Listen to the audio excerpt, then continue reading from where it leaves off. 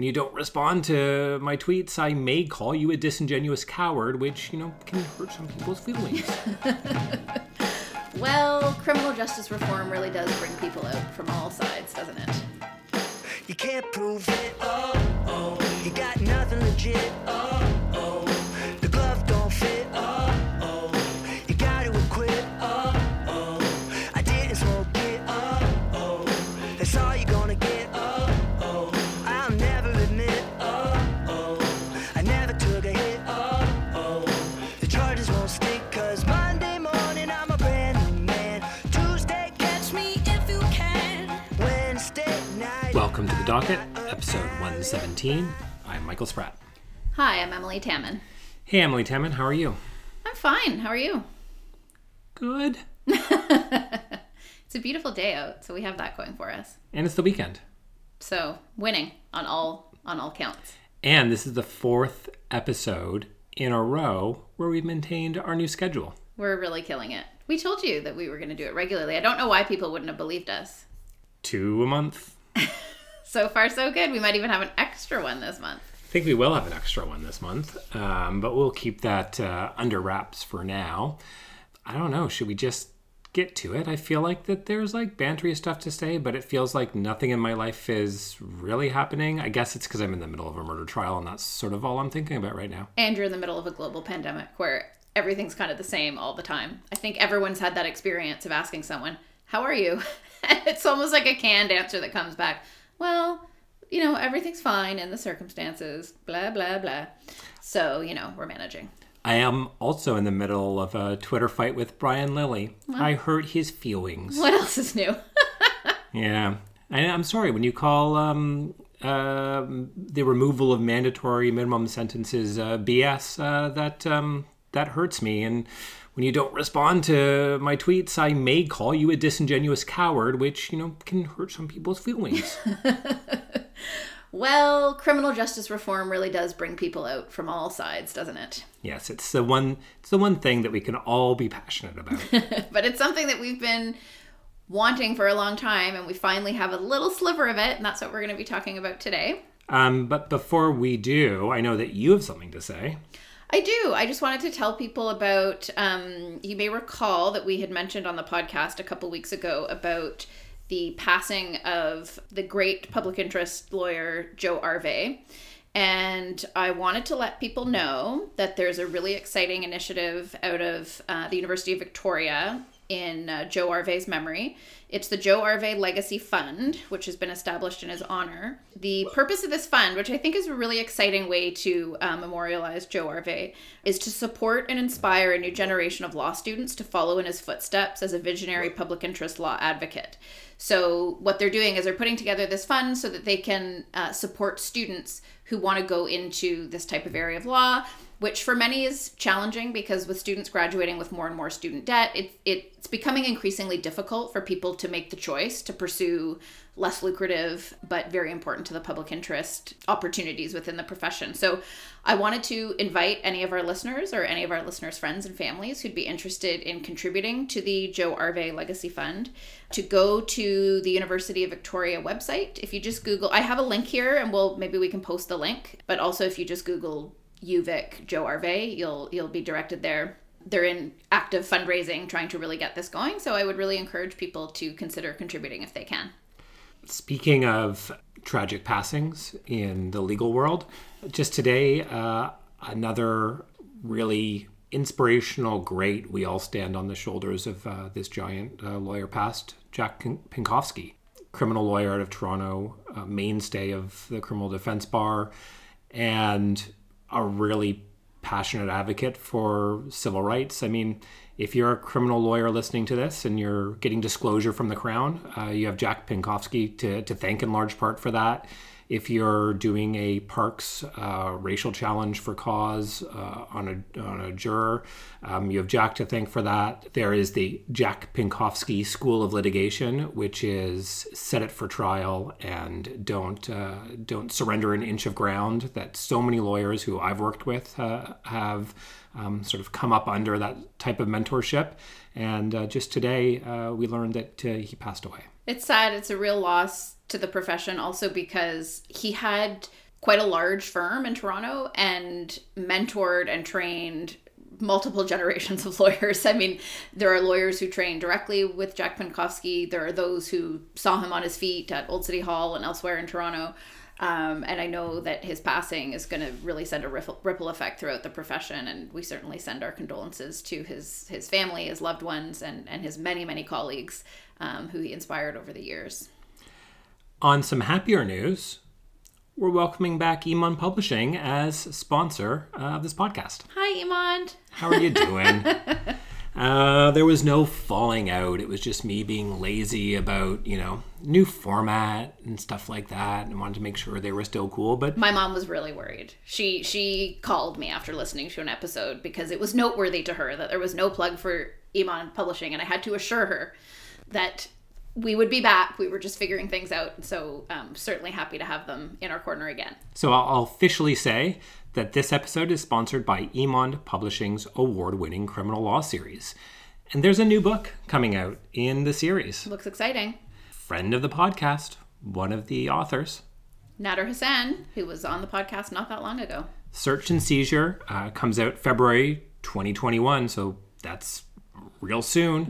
That's the month we're in right now. Oh my gosh. By Nader Hassan, Mabel Lay, David Schrambacher, and Randy Schwartz. That's right. And search and seizure law is something that I think is of interest to people outside of criminal practice as well. So, even if it's not necessarily of direct relevance to your work, it's something that you might find interesting. It's a subject area, for example, that your friends and family often ask you about. When can the police search my car? It's just I think to be a competent lawyer, you should know at least a little something about police powers and their limits. And there's certainly a wealth of jurisprudence on that in the context of search and seizure. So really helpful to have an up-to-date guide, as a reference. I mean, and it is one of those areas that comes up in every type of cases, like drug cases, fraud cases, like murder cases. Like there's always a search and seizure issue.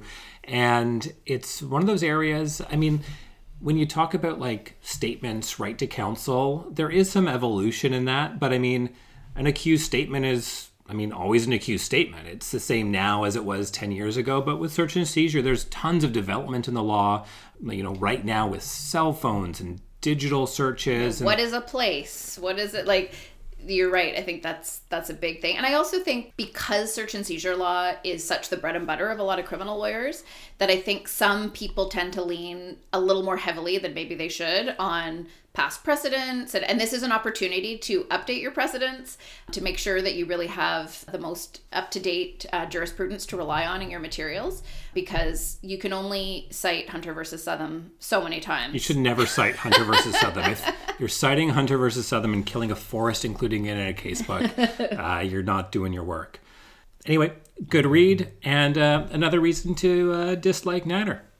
He's just got a lot of accomplishments under his belt, and frankly, it's getting quite obnoxious. I don't like it. I don't like it. But for our listeners, Emond is offering 10% off titles in the series. Just visit emond.ca/docket and enter code docket10 at checkout. And you can deny Nader 10% of his royalties. I'm sure that's how his book deal works.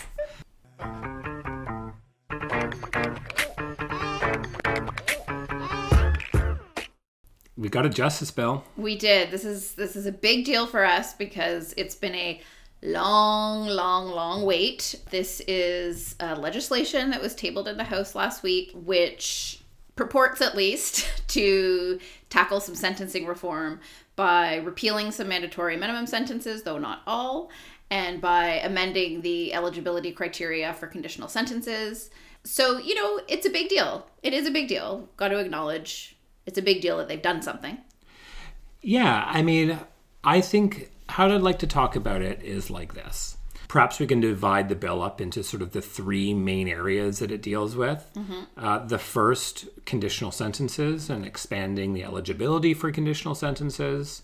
Second, minimum sentences and the repeal of some minimum sentences. And the third area is drug policy, how the code deals with drug offenses and the new criminal diversion options that they put in the bill. And we can, maybe I'll ask you to start what your broad letter grade is for each of those offerings, and then we can go through and talk about each of those different topics in a bit more detail. Okay. So on reform to the eligibility for conditional sentences, I think I would have to give an A+. I mean, there's a significant broadening of the scope, and conditional sentences are now available for some offenses that they're going to kind of have to answer to from the real law and order people. And, I think it was a relatively courageous thing to do. I don't think it is particularly bold in the sense that it's just so overwhelmingly people would say that this is something that they should do. So it doesn't necessarily, it's not necessarily born of an independent vision or anything like that, but I would give it an A+. We'll get into the specifics. What about you? I think I'd give it an A+. It is necessary changes, and as we'll talk about, changes that perhaps were inevitable, given that the Ontario Court of Appeal had struck down some of those conditional sentence restrictions anyway, and the Supreme Court was set to hear it. Mm-hmm. A+. What about minimum sentences? And we'll get into the details, but the minimum sentences reform in here. What's your brass tacks letter grade? I want to say more like maybe B-, maybe even C+. I don't think goes nearly far enough. I think it's not particularly coherent to understand why they're repealing the ones they are and why they're not repealing the ones they're not, particularly given that there are some still left that have been found unconstitutional by the courts. And for me, I think they should be abolishing them all, and they're only abolishing, I don't want to say a small handful, I'll say like a medium-sized handful of the mandatory minimum sentences in the code. So I don't think it's going nearly where it needs to be. I think, and we'll talk about this in more detail, that they're leaving in place a number that carry a real risk of, further entrenching systemic racism in the system, or at least their claim that this move is going to really address racism in the justice system, I don't think is likely to be borne out. So I'm actually quite disappointed. I mean, what would I consider if our kids came home after writing a really important test and I'm like, yeah, I guess I'm not going to ground you, but I'm not like going to take you out for ice cream and praise you for it. So like a C+, C, somewhere around there. I mean, it's better than it was before. It's not as bad as reforms could have been, but it doesn't go far enough. Mm-hmm. And I think what's going to influence me on giving it a final grade is to see how much back patting the government does about minimum sentences. If they acknowledge that it's a modest reform and a first step, I think that might have me viewed a little more positively. If they string up a mission accomplished banner on the battleship that is criminal justice reform and stand out there George Bush style and say mission accomplished, we've won the battle, I think I'll be much more negative on it. Yeah, fair. And the new drug policies, which allows for some post-charge or post-police interaction, diversion. What do you think about those in the context of how it's being billed as not decriminalization of hard drugs, but a very, very important step against or towards a progressive drug policy? Yeah, this essentially legislates a kind of a principle of restraint when it comes to the prosecution of drug offenses. And it eliminates all mandatory minimum punishments for drugs, which is significant change. But as far as the diversion stuff that we can talk a little bit more about, I don't think it's going to have any impact at all on the ways in which the criminalization of drugs is contributing to the opioid crisis. So I'd give it like a D, maybe. Yeah, when I was initially giving my hot take on it, I think I gave it a C- or something like that. I'm moving it down. I think that this is something that is in fact can be harmful, has some real negatives. There's a huge opportunity cost. They're leaving a lot on the table. I don't think it's going to make things better in terms of how drugs are dealt with in the criminal justice system or deaths that we're seeing because of drugs, or the negative side effects that go with how we regulate and deal with drugs. So I'm going to say D, and only because it doesn't make things worse. Yeah, I mean... Like, it's not more minimum sentences for drugs. It's not, sort of a law and order, tough on crime approach on drugs. And it's not nothing. And it's not nothing, but it is not inspiring. No, and for me, it feels like the classic weak sauce, like, okay, we kind of have to do something. We have to be seen to be doing something, because it's quite impressive and actually inspiring to see the extent to which movements for decriminalization and safe supply have become so much more mainstream, even probably just over the last 3 years, and probably more so among their supporters, or at least more less centrist of their supporters.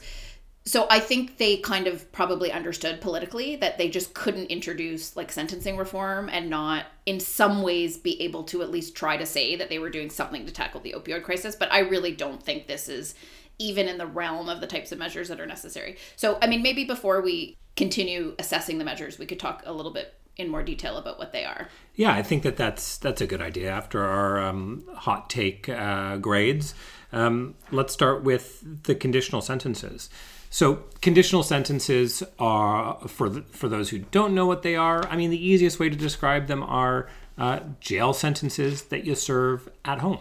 Yeah, so it's a conditional sentence of imprisonment, meaning that you're sentenced to jail, but you're ordered to serve your sentence in the community with varying degrees of supervision, depending on the circumstances of the case. So it can be as extreme as full house arrest, where you can only leave an hour a week with someone supervising you to obtain the necessities of life. Or it can be quite considerably less restrictive in the sense that maybe you're allowed to leave your dwelling for the purposes of attending work, for the purposes of childcare. Like, so in some cases it's, and part of it is to mitigate the ways in which people often come out of prison worse than they went in. So having lost their housing, having lost their employment. So it's a way of, still punishing and condemning with a jail sentence. And of course, if you breach any of the conditions of your conditional sentence, you risk being sent back to serve the balance of your sentence in custody. And I think that's an important part, because not only do you risk serving the rest of that conditional sentence in jail, but, the presumption is that you will. And conditional sentences are usually for a longer duration than the person would have got if they had gotten real in-jail time. So if you were going to get a sentence of, 1 year for an offense, you would likely get a 2-year conditional sentence. If you were going to get a sentence of 90 days for an offense in jail, you'd probably get a 6-month conditional sentence. There are strict conditions. Those conditions are monitored through a conditional sentence supervisor. There's often probation that follows as well. But if you breach the conditional sentence, you go back to jail. And you've committed a fresh offense, because breaching the terms of the conditional sentence is also an offense. Yeah, and that breach could be through non-criminal activity, like breaching a curfew or having alcohol when you're not supposed to have alcohol, or having communication with someone when you're not. And so if you breach, you go back to jail, and you'll probably serve longer in jail than you would have if you had actually just been sentenced to jail in the first place. So it's far from what some people say a toothless sentence. And there are some sort of general limitations to the availability that maybe we can just talk about briefly. The sentence has to be for less than 2 years. Right. You can't be on a conditional sentence for like 10 years. Yeah, which totally makes sense. So say you're convicted of something that carries a potential sentence of up to 5 years. As long as the sentence that the judge feels is appropriate for you is less than 2 years, then a conditional sentence is available. If the offense has a mandatory minimum sentence, a conditional sentence is not available. And obviously over the years, with the proliferation of mandatory minimums, that made conditional sentences available to fewer and fewer offenders. And most importantly, it can't be an offense or the sentence itself can't risk or endanger community safety. And so conditional sentences are more difficult to obtain for, offenses of violence. Yeah, exactly. So those are kind of I would say, the principled limitations. When conditional sentences first came in, those were kind of the criteria that were in place. But then over time, Parliament enacted more and more and more restrictions on the availability of conditional sentences, including you couldn't get a conditional sentence if the offense for which you were convicted carried a maximum sentence of 14 years or more. So even if for you, the judge felt that the appropriate sentence was 1 year, which that might sound crazy, but there are a lot of offenses that have very wide sentencing ranges because they're offenses that can be committed in a very diverse series of ways. So in those cases, even if for you the appropriate sentence was 1 year, because it had up to 14 years punishment, that meant that the conditional sentence was no longer available. Right. This legislation removes that restriction. It also removes the restriction that conditional sentence isn't available if the offense is prosecuted by way of indictment and the maximum term of imprisonment is 10 years. And we talked about that on a podcast that we did a little while ago in Nader Hassan, the Sharma case. And this is, of course, applicable to someone who, in the Sharma case, was bringing drugs into Canada, met all the criteria for a conditional sentence, except bringing drugs into Canada. That was an indictable offense. The punishment is a maximum of 10 years. Therefore, a conditional sentence was just statutorily unavailable. That condition has also been removed because of this legislation. Yeah, and then also over time, just certain types of offenses were excluded, including sexual assault, including robberies, like certain offenses, and those restrictions are all repealed. So that doesn't mean that people that commit those offenses are all of a sudden going to, on a widespread basis, get conditional sentences. It just means that it will be available when the quote-unquote right offender comes along, where the criteria would otherwise lean towards a conditional sentence being appropriate. Yeah, and some of those just excluded offenses were offenses that, the person could benefit and society could benefit from having that individual not incarcerated, like theft over $5,000, theft of a motor vehicle. When you have a list that includes, sexual assault, kidnapping, trafficking in people, those were excluded of offenses, but so was theft of a motor vehicle, theft over $5,000, being unlawfully in a dwelling.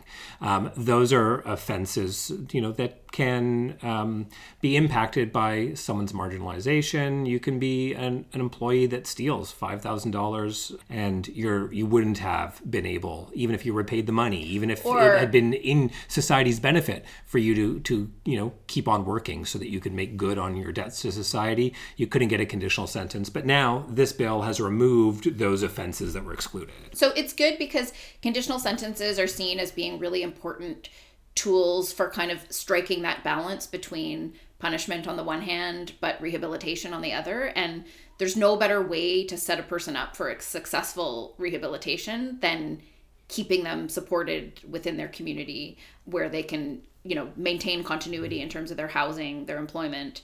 So I definitely see this. And it takes some courage to, for example, by making this change, a conditional sentence is available for certain trafficking offenses, sexual assaults. Now, again, it doesn't mean that they're going to be imposed in a large number of cases necessarily, but you can be assured that this legislative change will not only be leveraged and exploited by, the right-wingers out there, but it will also be manipulated and twisted to say, the liberals are soft on sexual violence and that kind of thing. So, it takes a degree of courage. So I think it's an important step. It does. Let me say a couple of other good things and then a couple of other reasons to be perhaps a little less muted in the praise. Removing conditional sentences is also going to help with delays in the criminal justice system. Conditional sentences are a good way for charges to resolve. It's going to prevent a lot of things from going to trial because, the most appropriate resolution can be obtained. We always have to be worried about coercive effects. Now that conditional sentences are available, it can be very coercive to plead guilty when you know that jail's going to be taken off the table. But I think it's going to go a long way to make sure that only the most serious and matters end up going to trial, and that we use our limited trial time for those most serious matters. So I think it's going to help there as well.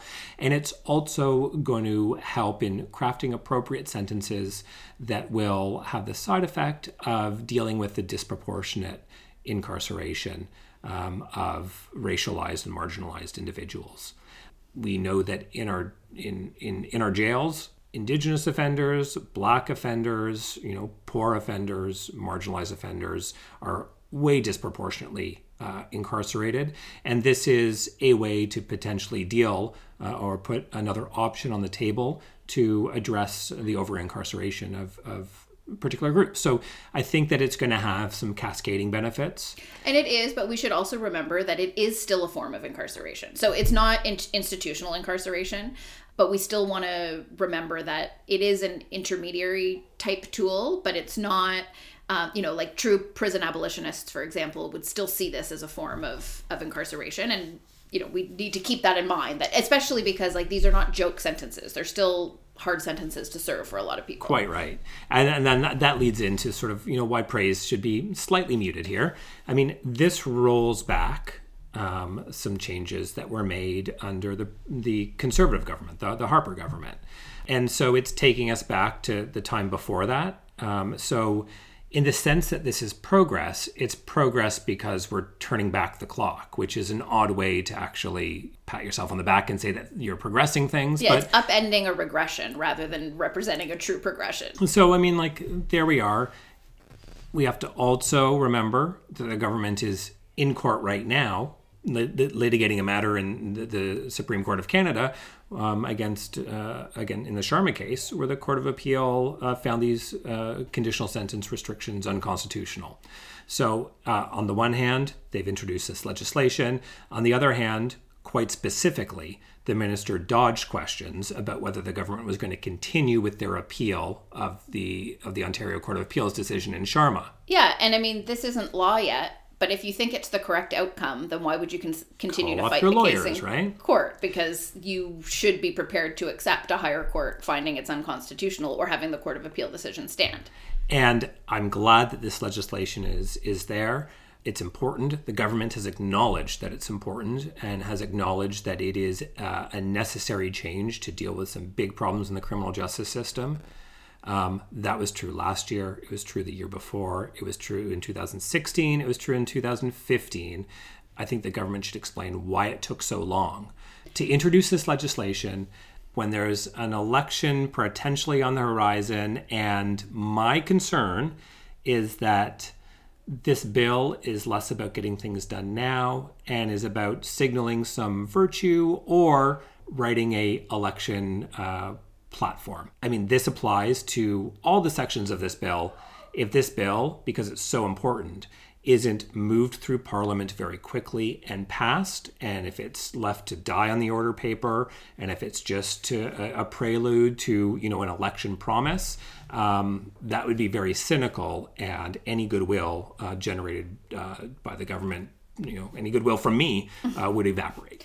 Yeah, because I think also for how long we've waited, and it's been many, many years, since 2015 now, you kind of might have hoped that you'd get something like a little more substantial or farther reaching or a little more ambitious, like that it would have taken time to, where this is kind of like, okay, they removed their restrictions on conditional sentences, then they've obviously gone through and looked at every offense, every mandatory minimum that's been found unconstitutional, and I don't know if they used a dartboard or what, but repealed some and not repealed others. But there's nothing, like, it's exactly like, I like how you put it, that it's not so much progress as it's undoing a regression, but the progress was needed. Sentencing reform was very much needed before Harper, went on his Law and Order orgy. So, yeah. So, I mean, it's fine, but most twisted visual that I've ever had on this Law and Order orgy. Well, and the other thing is, I just don't see how the Liberals could face the electorate in another election without having done something on mandatory minimum. So the cynical side of what you're saying is like, they really had to do that. So maybe we can just talk quickly about the changes that they have made. Let's for do mandatory it. We're bumping minimums. up against our hard cap already. I know. So mandatory minimums, the bill, I mean, in broad strokes, the bill eliminates mandatory minimum sentences for drug offenses and for firearm offenses, with a few exceptions. Most of the minimum sentences that have been repealed have already been found unconstitutional, either by the Supreme Court or a court of appeal in various provinces. And there are many minimum sentences, some jail sentences, some fines for various offenses that for some reason aren't repealed. That's right. And I would encourage people to listen very closely about to the ways in which the Liberal government talks about mandatory minimum sentences, because they talk about them using rhetoric that I predominantly agree with about how harmful they are, but they sort of neglect to acknowledge their own complicitness in that very large numbers of mandatory minimum sentences in the criminal code were in fact enacted by liberal governments, and some of those are staying in place. And so, different liberal governments, I'm not saying it was, the Trudeau government, although they have a couple little mandatory minimums that they've put in as well. But this is not just a Stephen Harper thing. Like, mandatory minimum sentences predated Stephen Harper. No, and when Justin Trudeau was an MP, he voted for mandatory minimum sentences in the drug context. So, I mean, the past is the past. Let's erase the past. I think it's good that these minimum sentences are being repealed, but one wonders from a first principle perspective why firearm and drug minimum sentences are being repealed and not some of the other minimum sentences in the criminal code, including other minimum sentences in the criminal code that have also been found to be unconstitutional. That's right. So I would love to hear a rationale from the government for why they've selected the ones that they have. I mean, I'll give you the rationale. The rationale is, politically, we can justify drug minimum sentences, politically, firearms minimum sentences because of other firearms restrictions. We can have a balance there. But there's no way in heck that the government is going to get rid of minimum sentences for murder or for sexually based offenses, even though some of those have been found unconstitutional, because that is would open them up to an attack, and that's where principles fall down. Where I will give them some credit is they could have gone for a measure less direct than the one that they took. I think we talked about it last week, actually. We've talked about it. Like, they could have put like a very restrictive, very limited in scope, catch-all residual discretion. A safety valve. So they could have just enacted one provision of the criminal code that said every minimum sentence in this code, maybe they would have excluded murder from that, maybe not, but every minimum sentence is subject to a limited residual discretion in a judge, where imposition of said sentence would be so manifestly unfair and so out of proportion to the gravity of the offense that it would essentially constitute an unconstitutional sentence in the context of that offender. And the way it works now is, if it would be unconstitutional for any offender, it's unconstitutional, period, even if it's not unconstitutional in the context of this particular offender. Oh, it could have been terrible, because a safety valve like that would have actually made constitutional all of the minimum sentences that have been found unconstitutional. That's right. And it would have been a safety valve that applied probably too narrowly, actually, in practice. So it could have been a lot worse. Yeah, so to that extent, like, I think that's good. And then the other area, I guess, where I'll give them a bit of credit, although you've sort of tempered my enthusiasm with what you said just a minute ago, is I do think it takes like a certain amount of, I'm going to say political courage. I don't think it's moral courage or anything, but to eliminate mandatory minimums for firearms offenses at the same time that you're attempting to position yourself politically as being hard on guns. So, and that is right now. I mean, I actually find a lot of the rhetoric over the top in the way they talk about how they're going to crack down on gun violence, because, again, I think a lot of the measures they're proposing there are more style over substance, kind of, in terms of whether they'll really have the desired impact.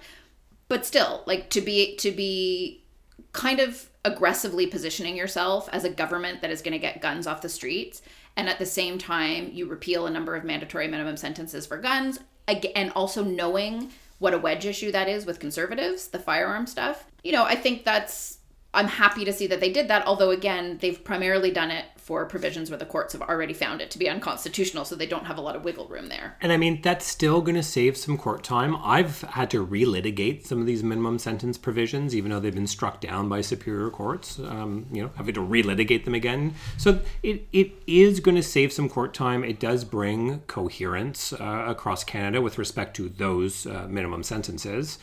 I don't think it's going to change that much. I don't think you can say that this is a measure that addresses systemic racism or disproportionate incarceration of Black offenders, for example. I don't think that it can go that far. It's a good thing. It rolls back the clock a little bit, but there's a lack of coherence there, and there's more that could have been done. And let me just talk briefly about what they haven't done when it comes to firearms offenses. So there are a number of offenses in the criminal code that deal with firearms. I'll just give an example. Okay, weapons trafficking. Okay, so there's a prohibition against weapons trafficking, and then there's another part to the prohibition on trafficking that essentially makes it a more serious offense if you traffic a weapon for the benefit of a criminal organization or a terrorist group. So the mandatory minimums in that context are not repealed. That is problematic because of the ways in which police tend to view any group of young black males as a gang and therefore part of a criminal organization.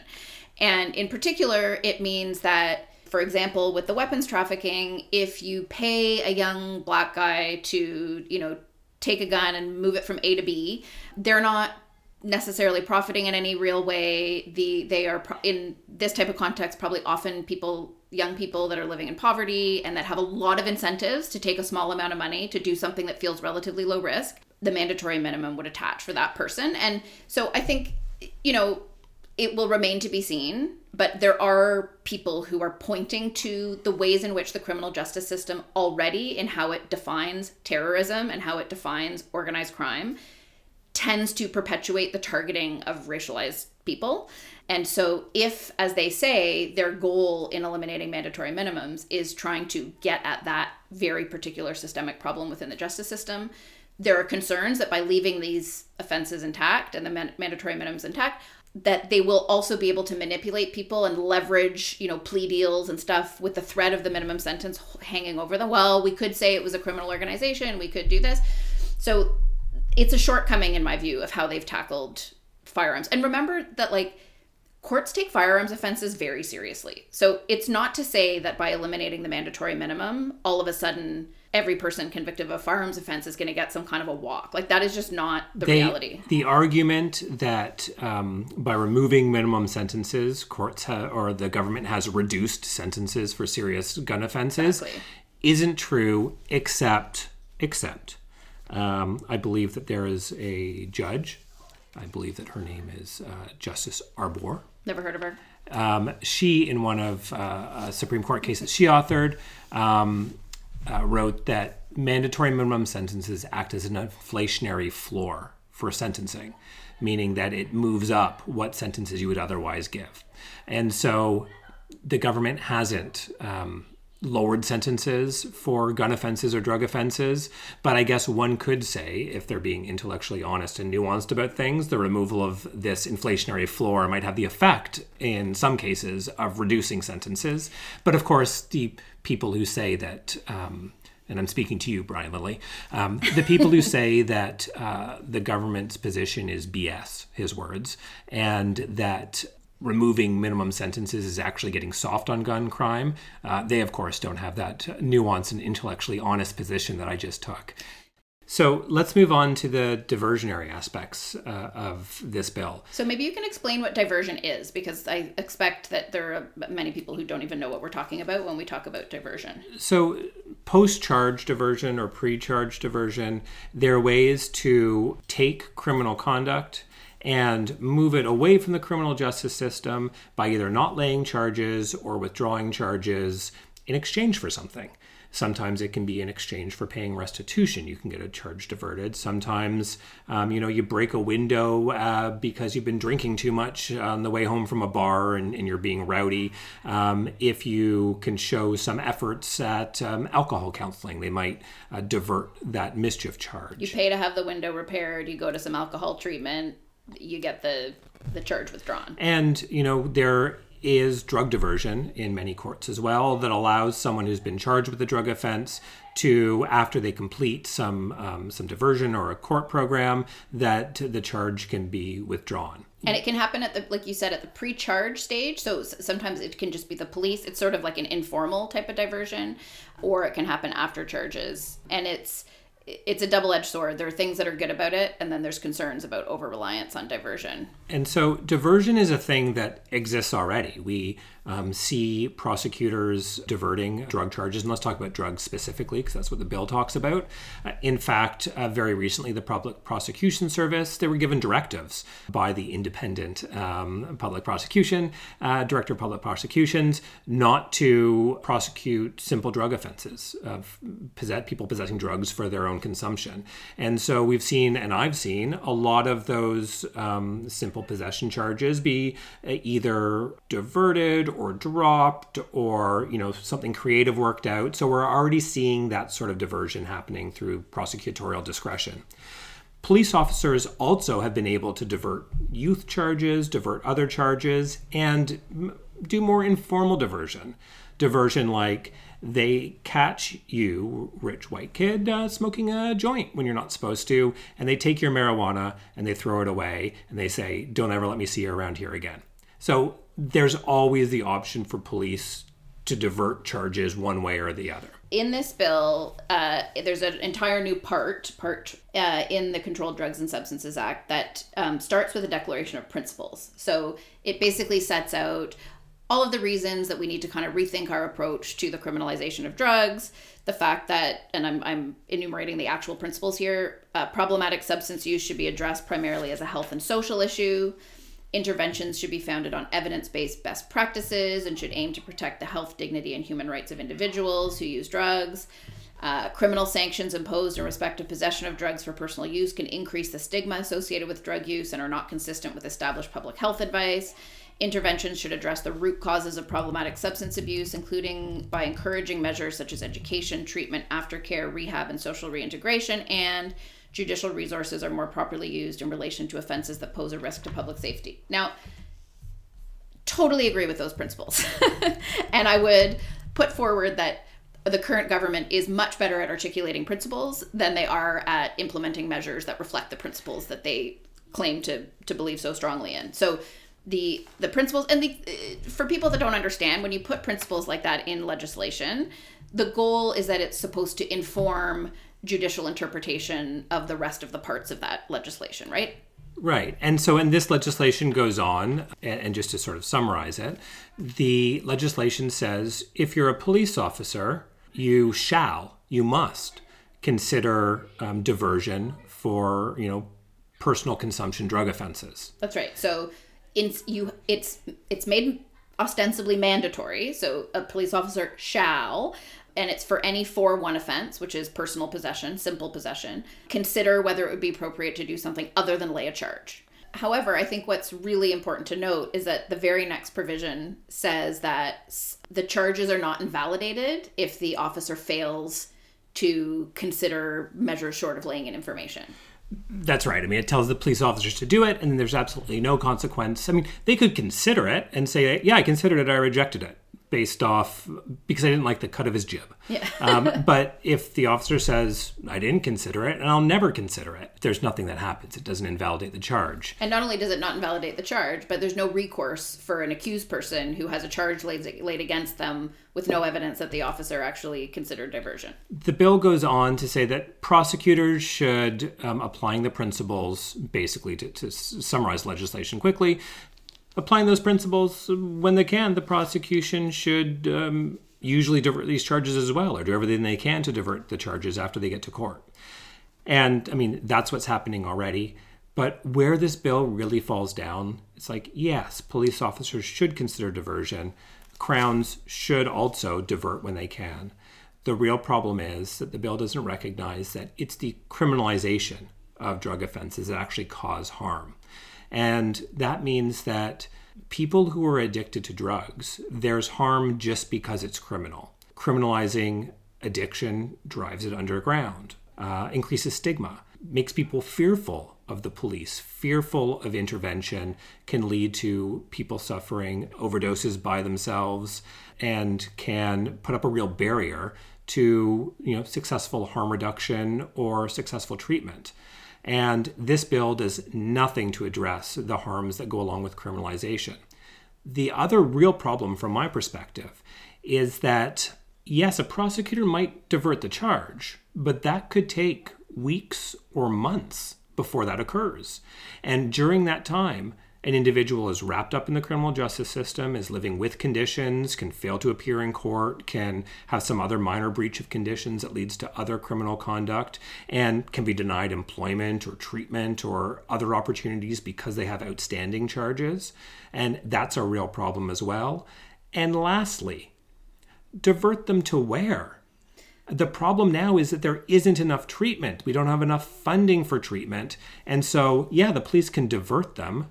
Where? How? That's not funded. And just on a principled basis, this health issue should not be dealt with in the criminal code at all. I was talking to someone else about it, and they were, not really understanding, the problems about how we shouldn't deal with addiction in the criminal justice system because it's just a bad way to deal with addiction. And the easiest thing to say is, well, let's criminalize cancer.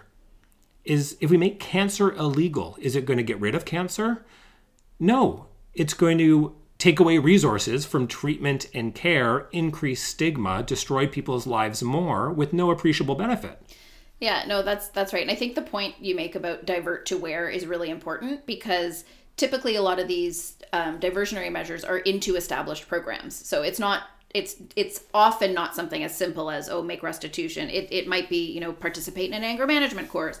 But if those courses are not available, then even police officers who have done their statutory duty and considered diversion, if there's nowhere to divert to, then it's not going to be seen as an appropriate way to proceed. So, and I think the broader point that it still leaves everything to discretion. And as long as it remains in the realm of discretion, it means there is still a possibility of a full-blown prosecution. And it's the fear of that drives people underground, not being able to count on discretion being exercised in your favor. Are you saying that police officers might have either overt or subconscious bias in how they exercise their discretion? I think I'm hinting at that, yes. Yes, I do. I think I am. And even if it's not driven by bias, even if you're exactly the person who's likely to have discretion exercised in your favor, there's no guarantee. And so it's better for you to just not get caught than to hope that things are going to go the way that, some principles the Liberals have articulated, would like things to go. And these are the same police officers who we've been talking about for the last year on a broad societal level, not using their discretion properly, and the harm that can come when police officers have contact with people with mental health and addiction issues and people who are not white. And so let me give you two scenarios and you can tell me which one's more likely to receive the benefit of discretion. A rich white banker who gets caught with a little bit of cocaine coming back from his rich white banker job into the nice neighborhood, or a marginalized 20-year-old black kid who has had prior contact with the criminal law, who lives in poverty. Who do you think is more likely to receive the benefit of the doubt from the police officer? Can I go with the white guy? I think so. Yeah, and we know that. We know that from study after study. We know that from how marijuana laws were enforced. We know that from carding practices. We know that in Ottawa from the traffic and race study about who's pulled over. I mean, we know this. And so in a bill about tackling the opioid crisis, this does nothing. It's not going to actually save people's lives. And in a bill about making sure that we remove systemic discrimination and racism from our justice system, this actually seems like it might perpetuate it as opposed to combat it. Yeah, so what I'm looking forward to is hearing from some people with some expertise on these issues, and really I'll be following closely how, in particular, advocates for decriminalization are reacting to this, but also hoping that we'll get a chance to have a couple of those voices on the podcast to share their expertise with our listeners on these points. Because, I think most people will agree that these measures fall short, if not far short. But what I'd be really keen to hear from some folks on is what they think it will take, what kind of measures the government should be putting forward if they're serious about offering real solutions to the opioid crisis. Yeah, this last diversion bit was basically lifted from Nathaniel Erskine Smith's private members bill. And it was good for a private members bill because it's what you can do to move the ball forward. I don't know if it's necessarily good for a government bill. And I think that the real problem here is even if it doesn't hurt things, there's an opportunity cost.